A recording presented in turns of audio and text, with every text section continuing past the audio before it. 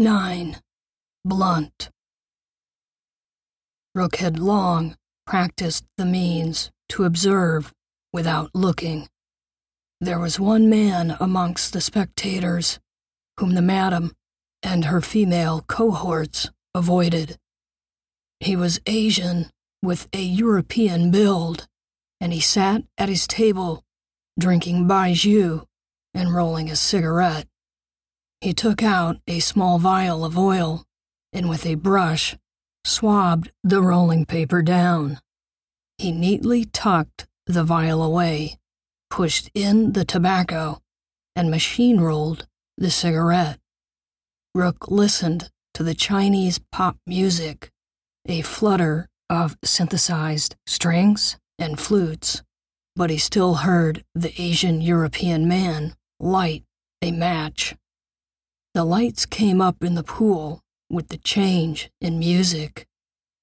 A lithe Chinese woman was revealed lying on her stomach and on the back of a 7-foot-long crocodile. After the sulfuric bite of the match faded, Rook smelled the unmistakable odor of hash. Rook tightened his focus on the female performer, who was encrusted in ornamental orange gems. If those are real sapphires, he thought, then she's the most valuable woman in Chinatown. Rook felt an immediate lust for her.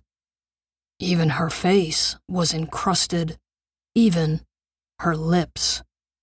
The gems adhered to her body in a pattern suggesting she was also a crocodile or a goddess of crocodiles. She and the unmoving crocodile lay on a small concrete island in the center of the pool. The music came to a lull, and the man smoking the hash blunt stood. The performer raised herself and flipped.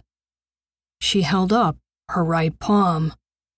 Around her fingers was a series of white metal rings that looked not unlike brass knuckles, minus the brass. A small metal cable, as fine as fishing line, shot from the rings like a firecracker. The hash smoker caught the cable end seemingly by magic, but probably, Rook inferred, by a kind of programmed magnet. The man whipped out $100 bill and attached it to the small wire cable that spanned from his hand down to the performer in the ring. He let the bill go, and it zoomed, retracting down into the pool, straight into the performer's palm. She unclipped the money from the cable and waved it with a flourish.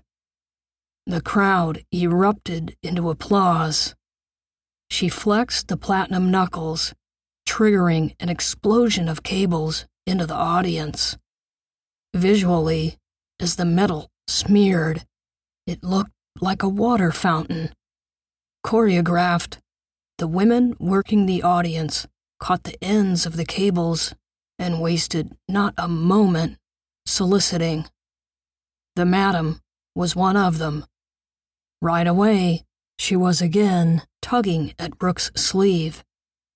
In one hand, she held a cable, in the other, a shot of baijiu. She set the baijiu on his table, and from her red gown, she produced a paper $100 bill. "Money for sale," she explained, and waved to where the performer was now taking the initial $100 bill into her mouth. Glancing around at the dozen women who had magnetically caught the fine cables, Rook thought, they looked like kites. Down in the pool, the orange-encrusted goddess seemed to be flying the lady kites. Slowly, she sank to her knees, then erotically languished onto her belly. She was face to face with the green beast, whose daggery 70-some teeth menaced behind slit pupils and golden eyes. She brushed at the nostrils of the crocodile with the first $100 bill clenched in her teeth. Mesmerized, the crocodile yawned, revealing its thick, white, yellow tongue. Inching her face inside the clutch of the jaws, she gently blew the bill out of her mouth into its. "Money for sale," the madam intoned, and Rook saw he was not the only one being urged to buy. The women were working the whole crowd. Rook watched as another man swiped his quantum currency through a slot on his table, buying an old cash $100 bill. The man was already drunk, and his female sales lady had to clip the money onto the cable for him. He hooted as the bill shot down into the pool and landed in the performer's palm. Rook removed his quantum currency from his wallet. He had cloned it with the dead man's history earlier in the day. If the Marco Polo Crocodile Wrestling Club wanted to know in the next few hours who had been sitting at table 7, they would find out he was 12 feet under, just a name on a tombstone. It was hard to tell who wanted to know what, and best to assume someone always wanted to know everything. During an investigation, Rook left a manic trail behind every purchase, just in case someone suspected him of something. He swiped his quantum currency through the slot in his table. The slot emitted a stream of photons, which made the plastic card flash briefly. Possessing quantum memory, a memory literally entangled with the holograph embedded in the card, the photons immediately transmitted to Federal Reserve servers. The madam smiled knowing she had bagged a sale. The display in the opalescent table showed he was being charged exactly $100 for $100. The madam handed him the paper money after the sale flashed an authorization. Rook peered at the $100 bill. It looked real and felt real, like cotton. Out in the pool, the performer inched her face into the crocodile's open mouth and dropped the second bill in. The audience responded with uniform bursts of laughter and applause.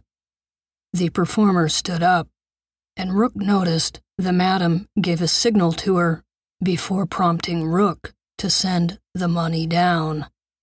Rook felt the eyes of the Asian European man on him as he clipped the bill onto the cable, and he purposefully angled his body so the man would see at best his silhouette. He let it go, and the bill zoomed down into the ring where the performer deftly snatched it. At his side, the madam cheered Rook on and pushed the Baiju toward his lips. He chuckled, seemingly loosening up as he knocked the nasty liquor back. His face contorted as he exhaled the fumes, and he gave the madam a friendly squeeze. She giggled and spoke into his ear. "I find you girl. You want?" It was, at the very least, an exit strategy. The Asian European's eyes had shifted away from him to the next patron the moment the bill had left his hand. and Rook wanted to make sure this man, should he look this way again, saw only a shadow of whoever had been sitting at table 7. The madam indicated to him a girl would cost $500 and enticed him to swipe his currency again. Rook nodded to the performer in the ring, and the giggling haggle abruptly stopped, then started again. "No, no," the madam exclaimed. "Not for sale." And she pointed to the women working the crowd. Rook settled on a simple, slight woman in green silk who was not too dolled up, and swiped his currency again. The madam flickered away, and momentarily Rook's date sat down next to him, close. She put her hand on his thigh. Too close, Rook thought, to the $100 bill he had just pinched from the madam's gown.